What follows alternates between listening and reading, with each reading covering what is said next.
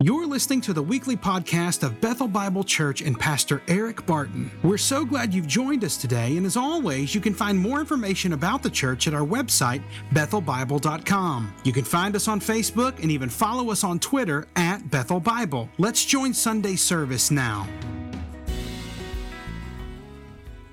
Thank you, Stephanie. Well, I want to add my welcome and greeting this morning. We're so glad that you're here, and we do get to begin our sermon series, our study through the book of Romans. And I will tell you, candidly, transparently, I don't think I've ever felt as inadequate, as unequal to the task of starting a sermon series, a book of the Bible like the book of Romans. I find myself waking up this morning sort of in the cold sweats, just like, this is Romans. I find myself at base camp of Everest going, golly, that's a big rock. And so I feel like for however long we're going to be in Romans, it's going to be a daunting challenge, but I know that through the history of the church, God has used the book of Romans mightily every time it has been preached. It is Romans that was so impactful in the life of Martin Luther and in John Calvin. It was Romans that was so significant in turning the heart and the mind of St. Augustine 1,700 years ago. The book of Romans is marvelous. In the morning, as we start the series, I have titled the series opening sermon, The Gospel of God, because as we've already heard, that phrase is right there in Paul's introduction, the Gospel of God. It is his whole purpose for writing the book. And so for us to really understand and appreciate what's going on, we have to actually wrap our hearts and our minds around what the gospel actually is. And I'll tell you that Paul's going to spend the entire book of Romans to explain precisely and practically what the gospel is. And that's really, really important. It's important that we sort of maybe allow a reforging, a reforming of what the gospel is, because all of us have pre-existing ideas, preconceived notions of what we think the gospel is. Now here at Bethel downtown, we like to say as frequently and consistently as we can that the gospel is the good news of what God has done in Christ to redeem us to himself and to one another. We try to say that like a refrain so that you, if you're ever questioned, that's the thing that's going to come up out of you, that the gospel is the good news, the awesome announcement, the great story of what God has done, past tense, in Christ. He's the agency to redeem. That's the purpose, us to himself and to one another. That's the gospel. And I think Paul's going to do a tremendous job of setting all that up. Why am I making such a big deal about this on the front end? Well, I'm hopefully laying some groundwork for all of us to be changed by our time and our experience in the book of Romans. If you read through and really study the book of Romans and have no change whatsoever, then I would contend dogmatically that you didn't do it right. Because Romans is going to steal wool, some stuff off of you that does not belong. And so my prayer is that all of us come together and study Romans as a community of faith. There's an old proverb that asks the question, how do you eat an elephant? And as Americans, we are wont to say, one bite at a time. But if you travel anywhere else in the world, they won't answer that way. If you ask someone in sub-Saharan Africa or in Latin America, how do you eat an elephant? They will say, you invite the entire village. And so as we stand here, if you'll allow me to mix metaphors, as we stand here at the brink of Everest or an elephant or whatever, I hope that we do this together in community and that we sharpen one another. It might get sparky from time to time as iron sharpens iron. That's okay. We're going to go through the book of Romans together. All of us have the opportunity to be somewhat changed. All of us are going to have some preconceived notions that we've gathered and gleaned through time and tradition, through family and friends, that Romans is going to push up against. And so I'm going to invite you to slightly loosen, ever so slightly, the gates of your doctrinal defense. So, this is where you get to participate already this morning. Everyone, I need you to make some gates. Come on, you're not too cool. Make some gates. Literally, where you are, make some gates. If you think you're too cool to make gates, I have photo evidence as to why you are not. Everyone make some gates. Now, you might come from a background, from a tradition in which any new cunning idea or hip podcast swings open your gates and you just go, yep, I believe that, I'm all in. But probably, since you're sitting here at the 10:30 service in a Bible church in East Texas, my sense is most of you have sealed your doctrinal defense gates and you ain't open them unless the Lord Jesus himself kicks them open. Regardless of the topic, whether it's the timing of the rapture or anything else. I'm just going to say, I promise you, as we study, get your gates back up there, people.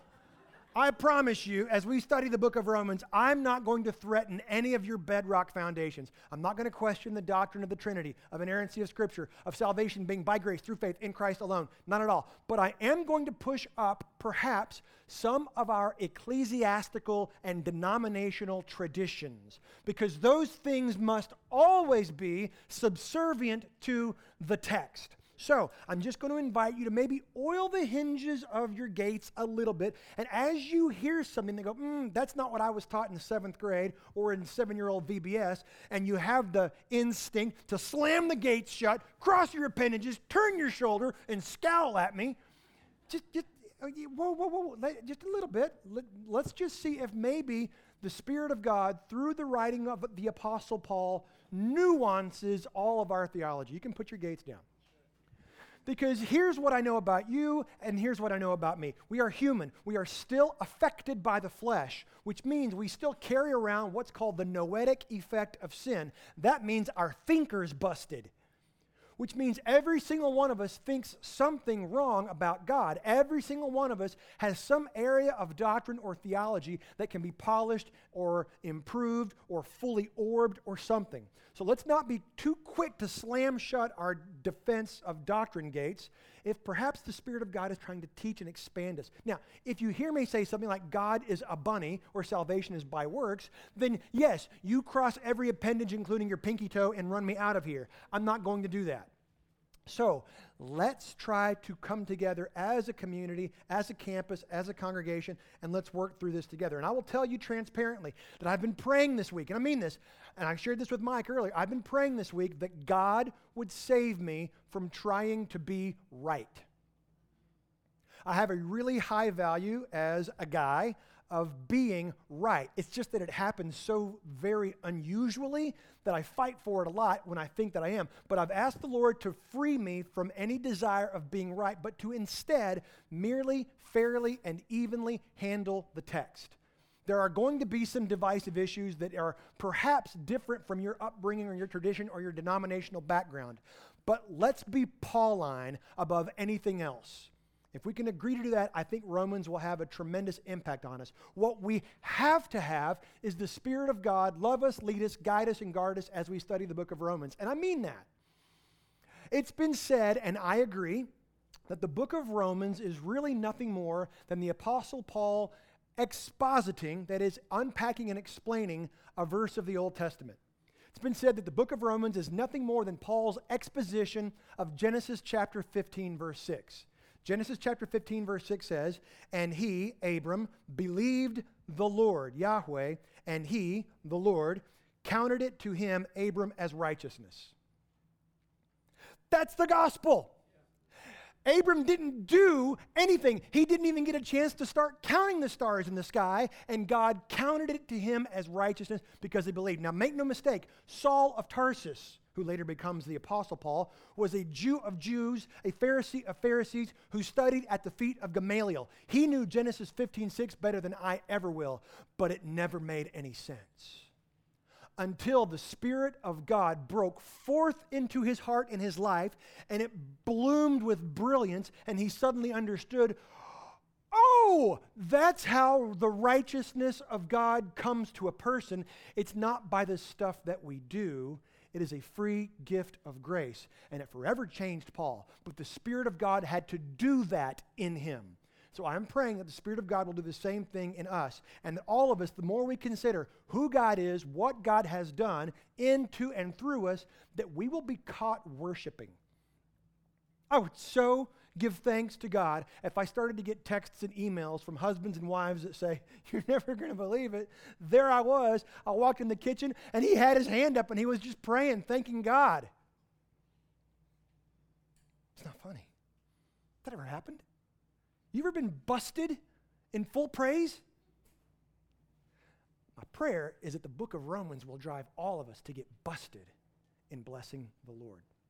So, all of us have something that we can glean from the book of Romans. That's why I should warn you that today we're going to have some points of application throughout the sermon, but we're not going to stop at the end and have sort of a full batch of principles. We're just going to drop these in line because at the end, I want my friend Matt McGill to come back up here. By the way, how about Matt McGill, who I just say a thing like off the cuff, and he writes a song and orchestrates it because praise God that we have that kind of leadership that will do that. And that song at the end. So Matt's going to come back up at the very end. We're just going to sing together, and we're going to worship in response to what I hope is a mutually agreed to gospel. Now, very quickly, I need to give a quick on-ramp introduction to the book of Romans.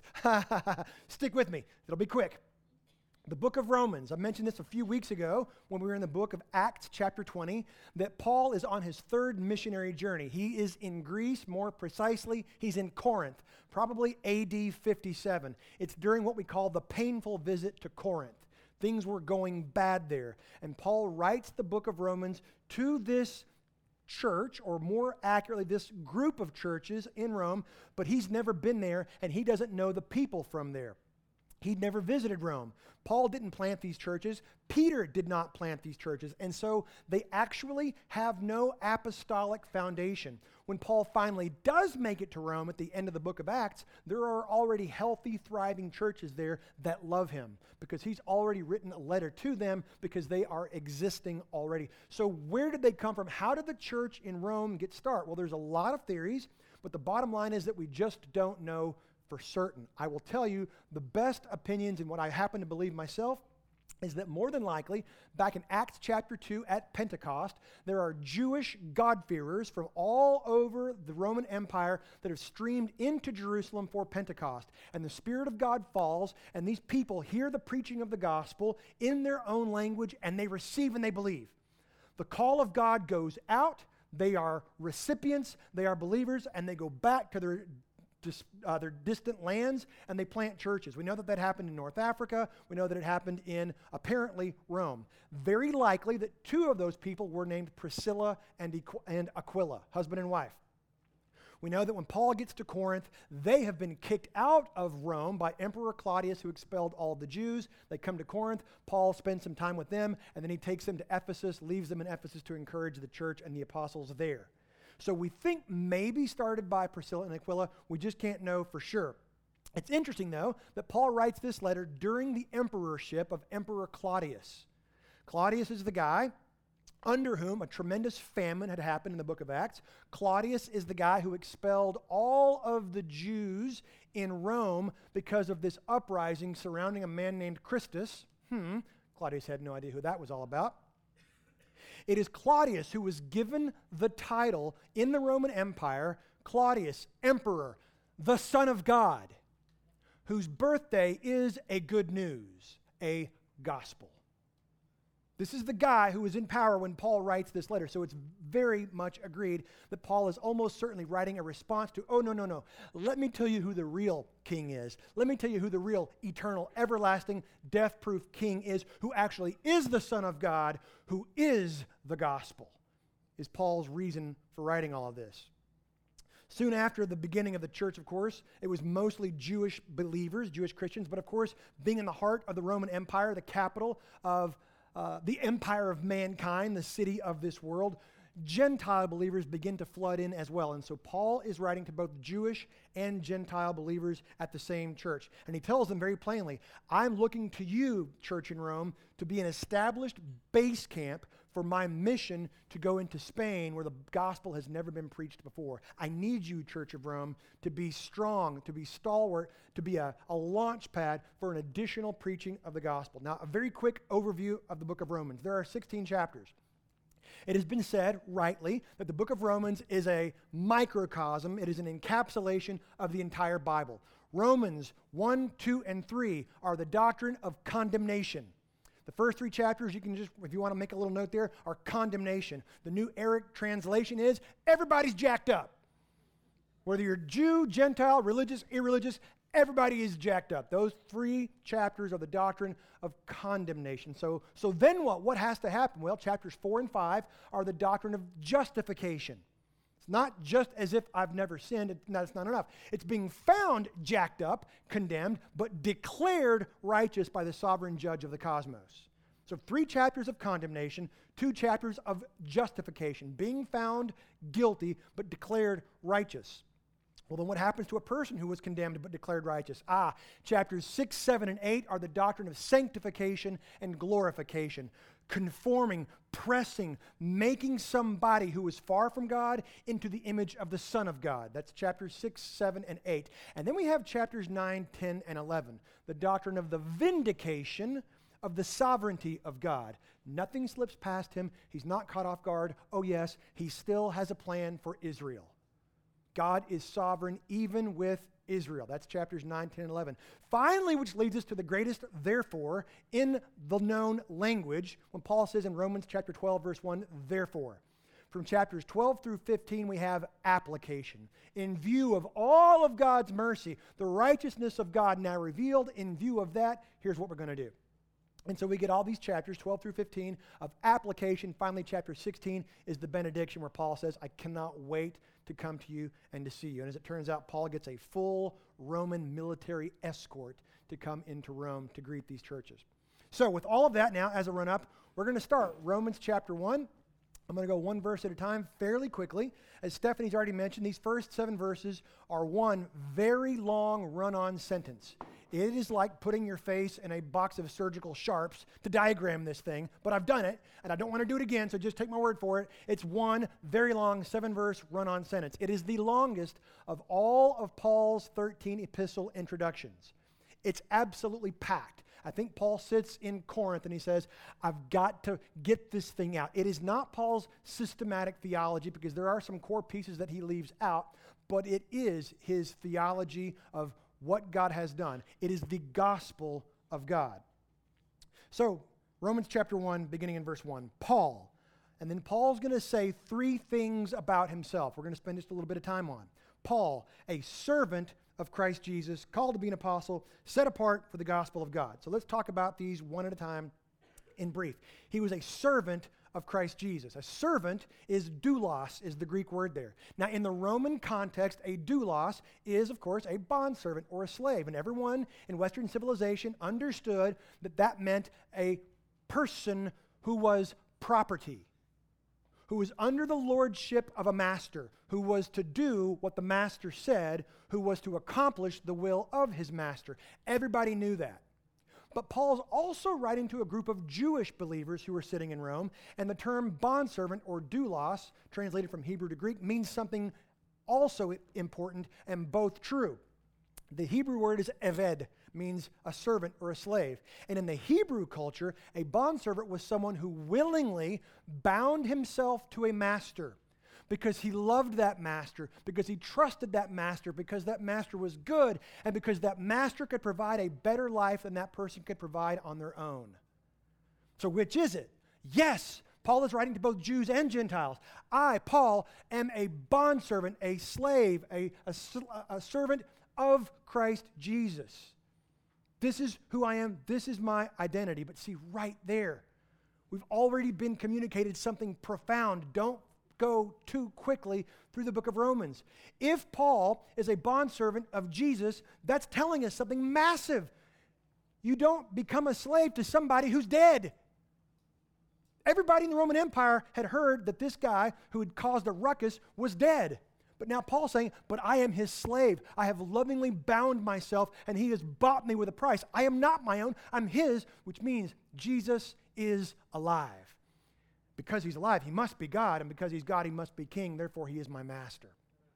This is how Paul starts the book of Romans, with this incredibly steep pronouncement that Jesus is alive and that I am his servant. He was dead, but he's now alive. And then Paul says he was called to be an apostle. Now, this is where I might begin to rant and rave just a little bit, probably wave my appendages frantically. It's okay. It's not a seizure. I'm just excited. Paul is telling us something just as profound. This is where the Apostle Paul is going to succinctly and efficiently tell us that God did this. Paul, called to be an apostle. In other words, Paul saying, I didn't do this. This wasn't my idea. Paul saying, I was absolutely not running in the right direction of righteousness. And I was not running in the right direction of morality. And God just sort of gave me a little boost or a nudge to get me across the line of salvation. Oh, no. Paul says, I had nothing to do with this. The King of Kings summoned me. And so this is my first point. It goes like this. There is no such thing as fairly righteous. There is righteous and there is unrighteous. Many of us, if we're honest in the depths of our soul, kind of feel like, I just needed a boost or a nudge. Like grace just sort of got me across the line. I did the hard work. I've been good. I've been moral. I've been decent. God just sort of extended the hand and dragged me across the line of faith.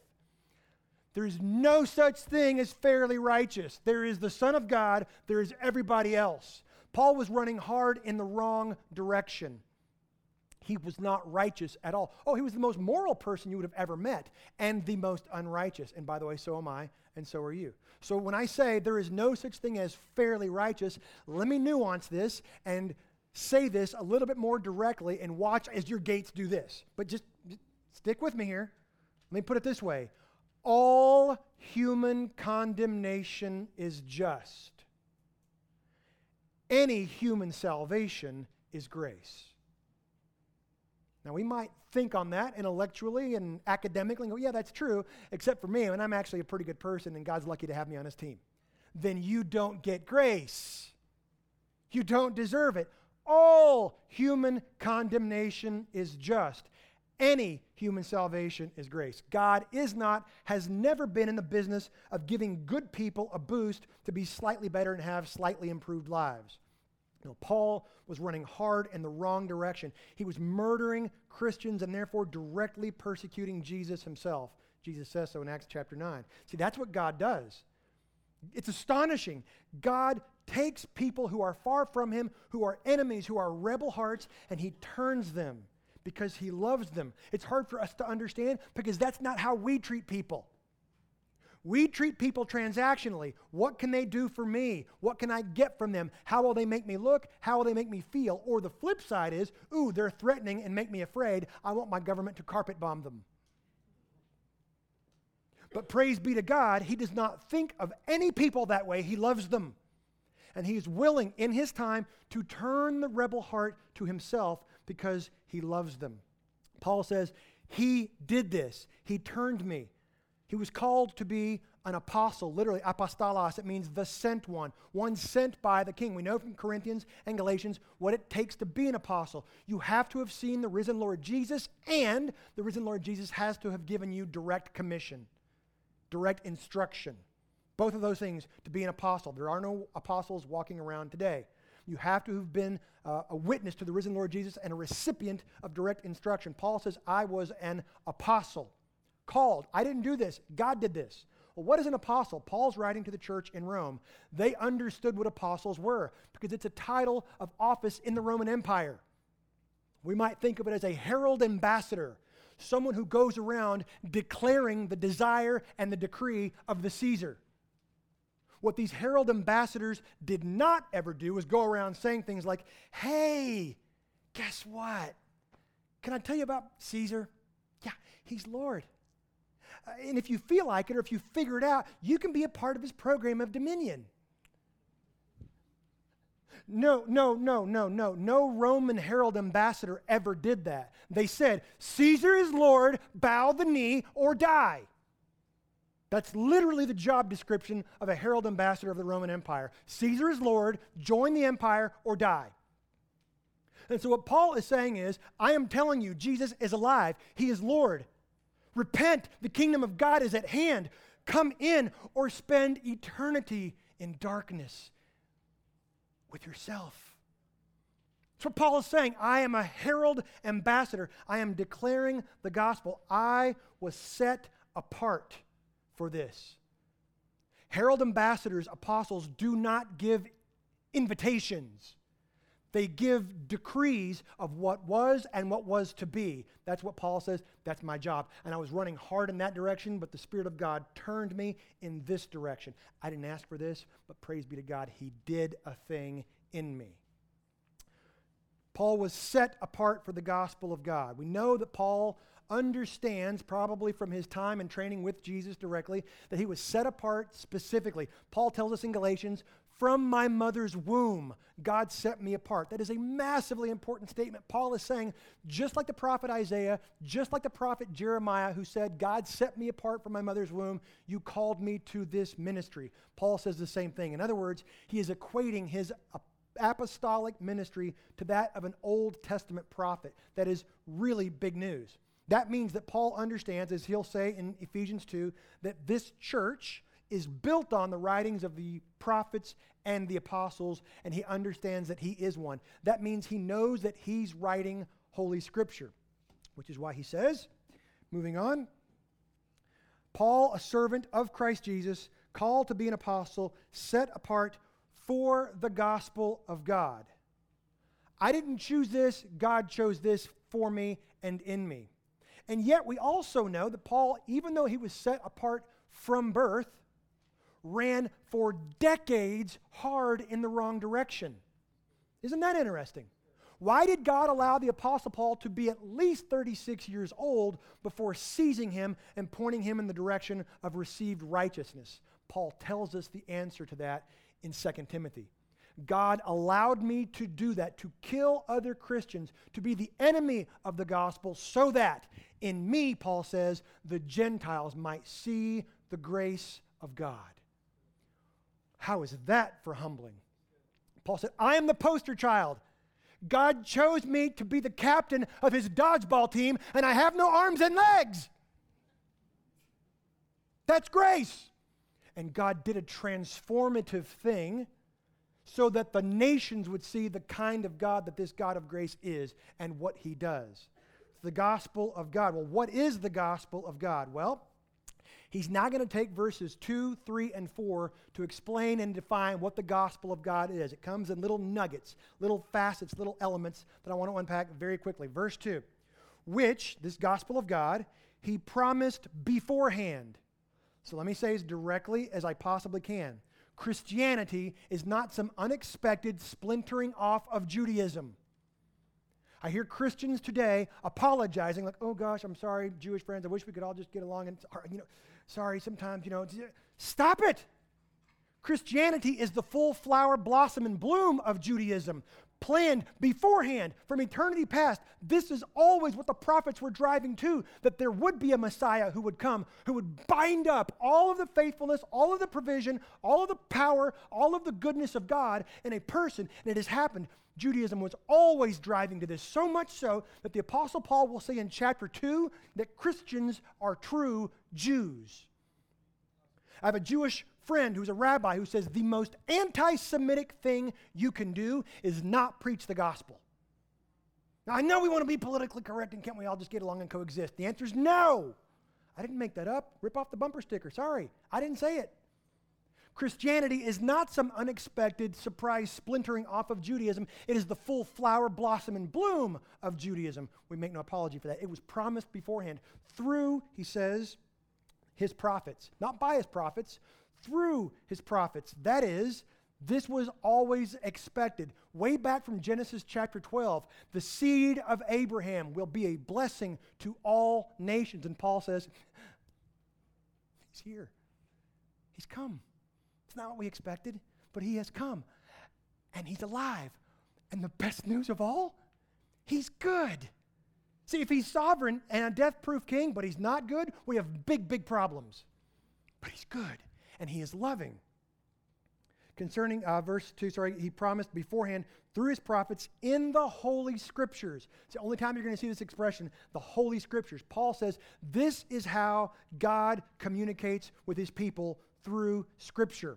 This is how God leads his congregation, through Scripture. So this is why we do what we do here in this Bible church. It's not up to us, and we're not going to change it. That's above our pay grade.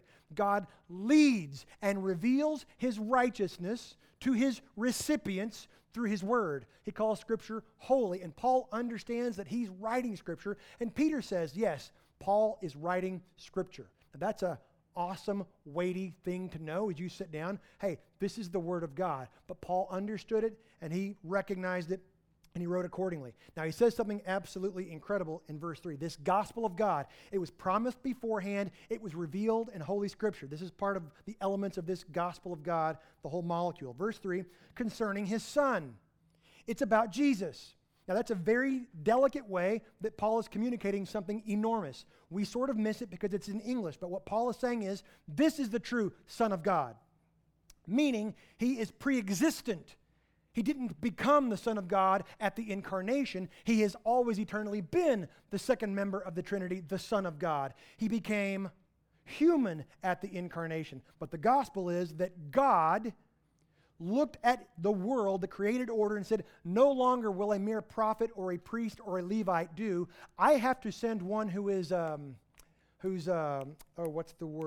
me, to be among them.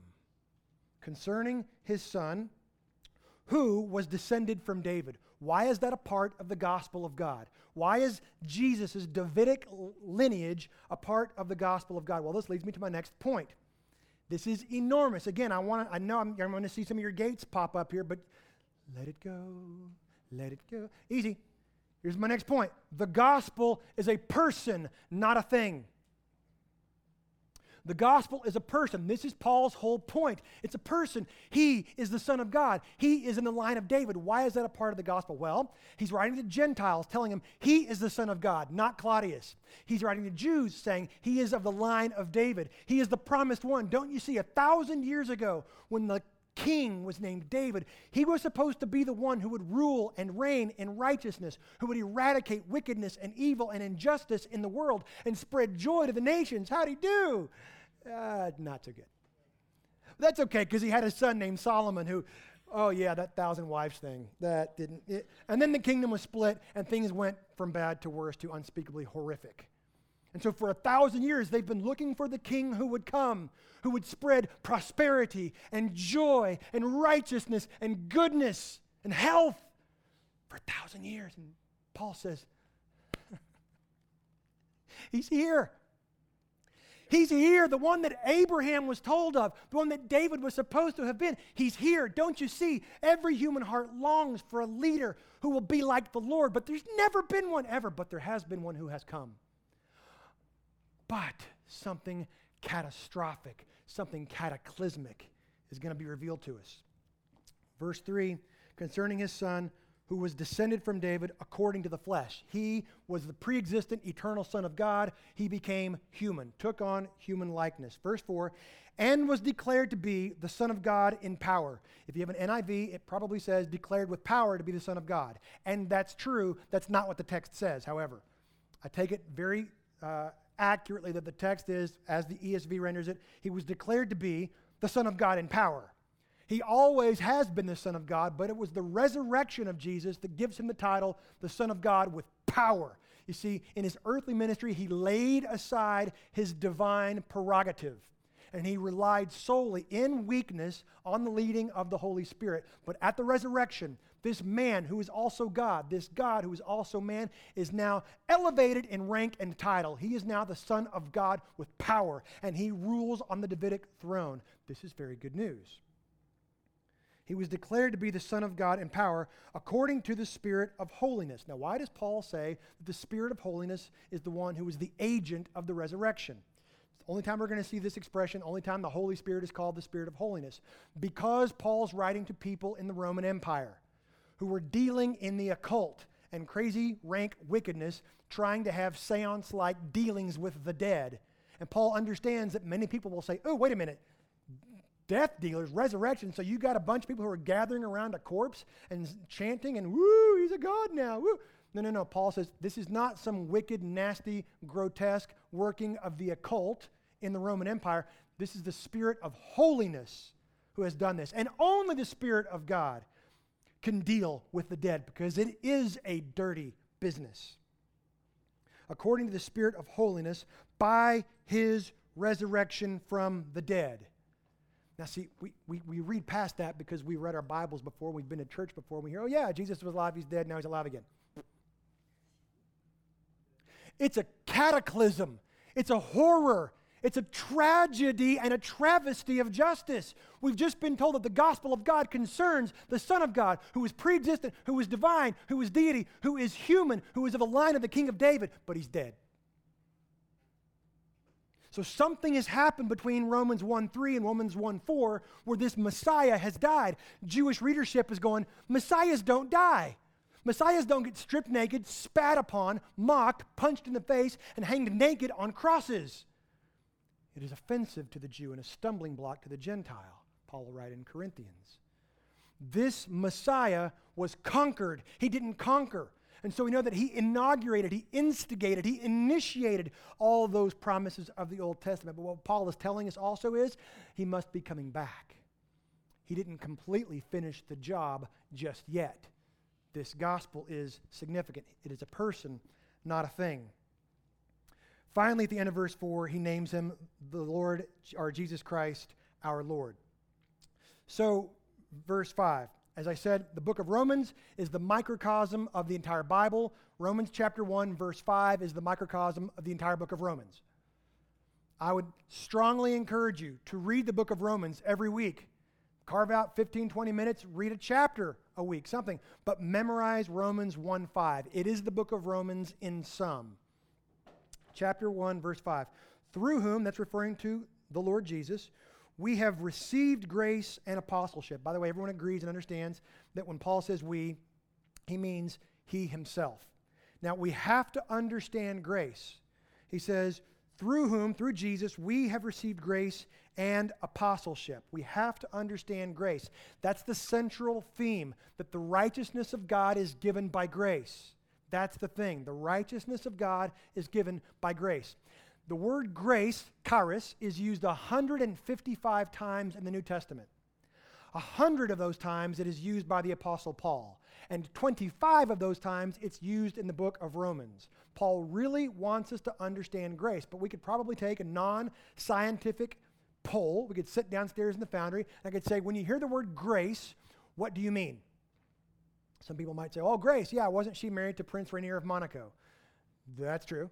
Well, what else do you think about when you think about grace? Oh, I think about the moves of a dancer or of someone in ballet. They have grace. Okay, well, what else do you think about grace? Well, I had a cat named Grace. Great. What else do you think about grace? Very rarely are just people out in the world going to say unmerited favor, an undeserved kindness. But that's what we're talking about with grace, an undeserved kindness, an unmerited blessing. And Paul says, because of God's grace, I was made an apostle. I didn't deserve it. There's nothing in me that merited this position other than my rampant sin running the wrong direction. And he says, I was given this for a reason. Verse 5, through whom we have received grace and apostleship. Why? To bring about the obedience of faith. To bring about the obedience of faith. Now, if you read 1,000 commentaries on that expression, you're going to find 499 of them that say this, 501 of them that say this. What does the obedience of faith mean? Does it mean the obedience that comes as a result of a person having faith? Does it mean that? And some of you come from a tradition that says, you better believe it. Absolutely, case closed, okay. Or does it mean the obedience that actually is faith? Does it mean the obedience that actually is faith? And the Apostle Paul would answer that and say, yes.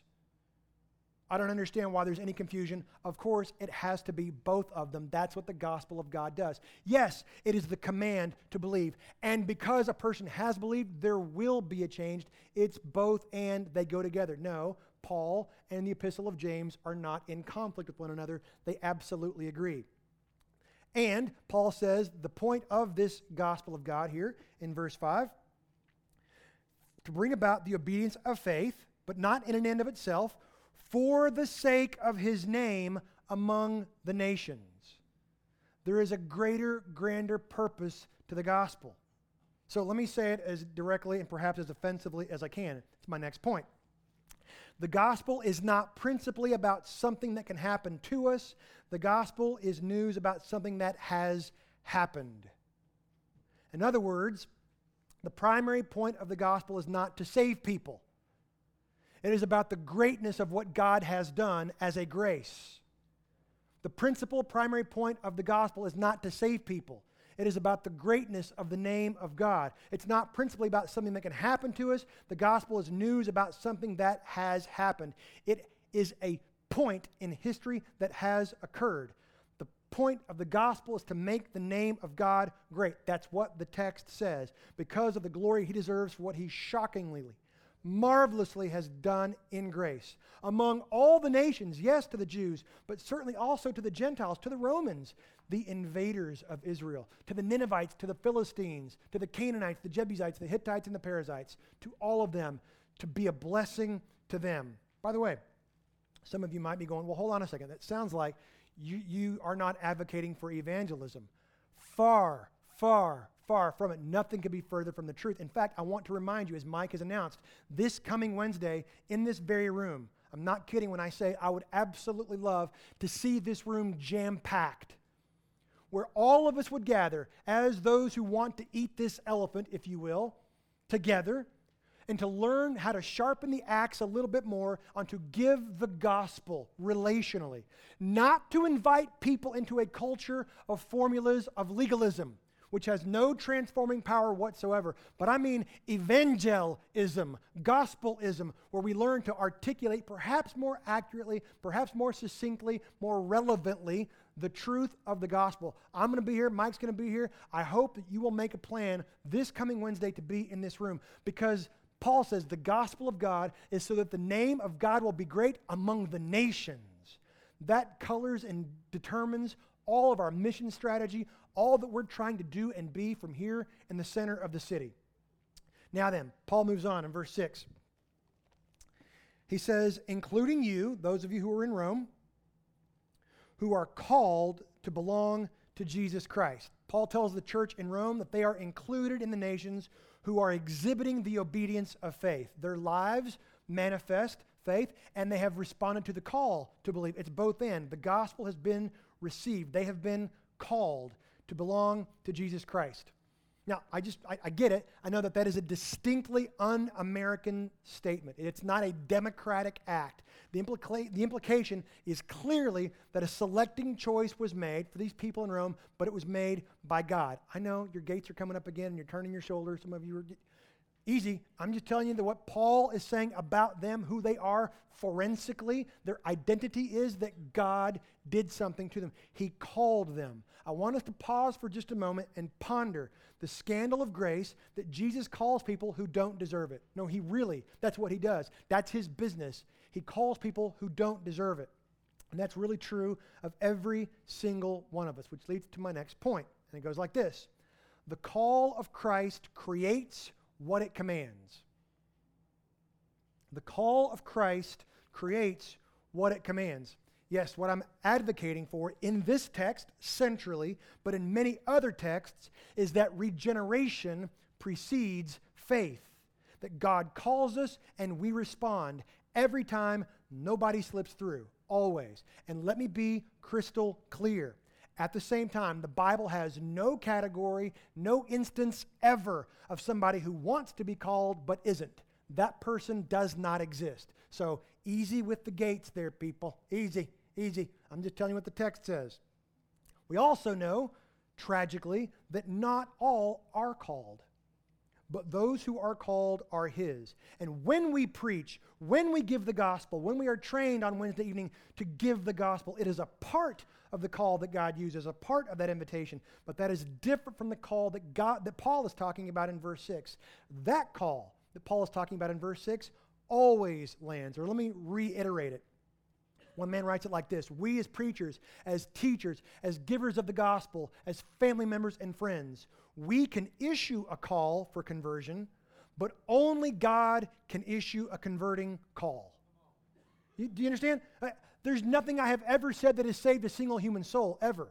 I can be a part of the proclamation of truth, and God can use that, but only God can issue a converting call, because that is what miraculously transformed people from those who view Christ as some defunct legend or myth into people who suddenly find him beautiful and believable. And that happens supernaturally. I used to think this about Jesus, but now I have repented, and now I think this. He's beautiful, he's believable, and no sane person would run or reject from that which they hold as beautiful and believable. And that's what the gospel does to people, because the gospel is a person and not a thing. It's Jesus. Look at him. Look at him. Look what he's like. Look what he said. Look what he did. Look what he was all about. And your heart should swell and go, yeah, and he loves me. And I love him, and the reason I love him is because he loved me first. I don't deserve that. That's grace. Now you're getting it. Now we're beginning to get it more clearly. We don't fully understand what takes place at the new birth. We've tried to distill it down in American Western civilization into some little series and formulas, but we don't understand exactly what happens. I have been to many waiting rooms, many labor and delivery nurseries, and I've seen lots and lots of babies right after they're born, and I've asked them, what happened to you? They don't know. Not a one. They just fill their diaper and coo. It's precious. They have no idea. Otherwise, they might get credit for crawling out of the womb on their own strength.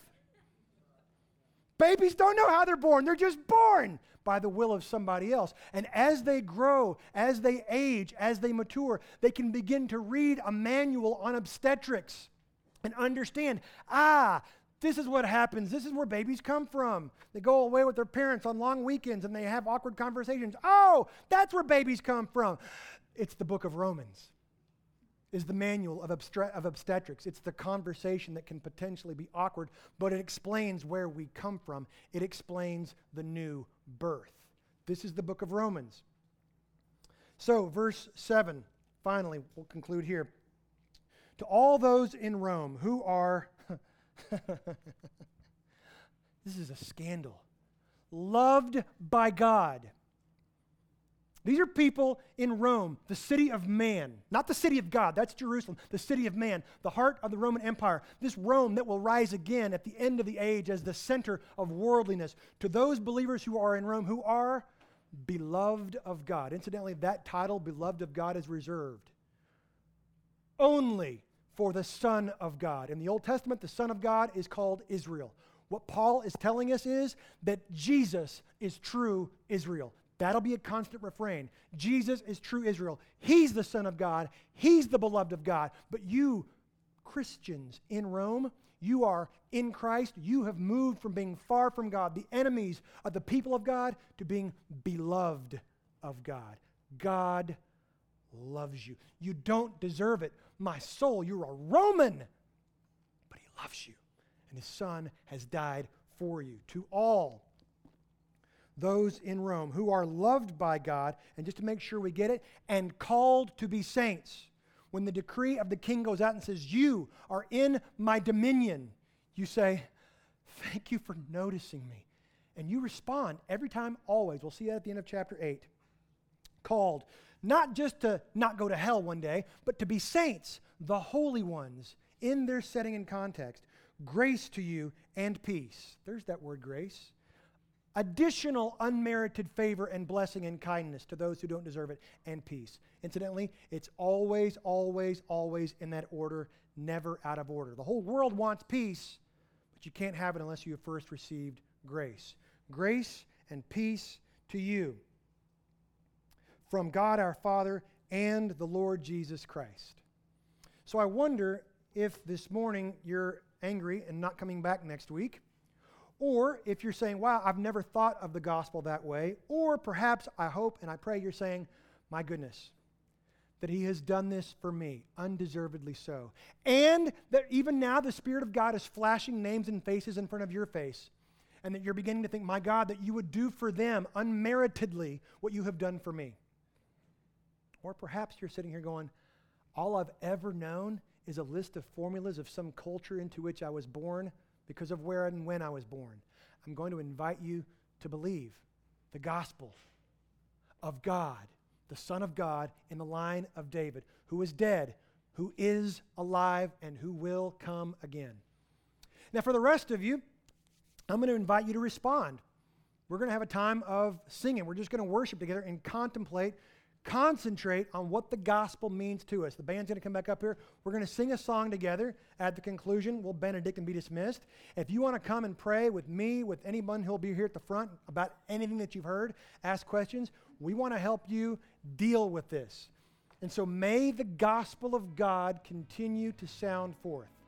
I'm going to invite you to worship together as a church. Let's worship.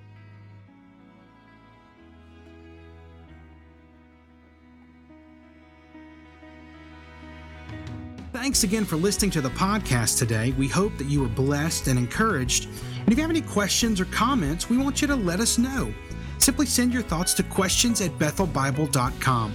Thanks for spending time with us, and be sure to join us next week on the Bethel Bible Podcast.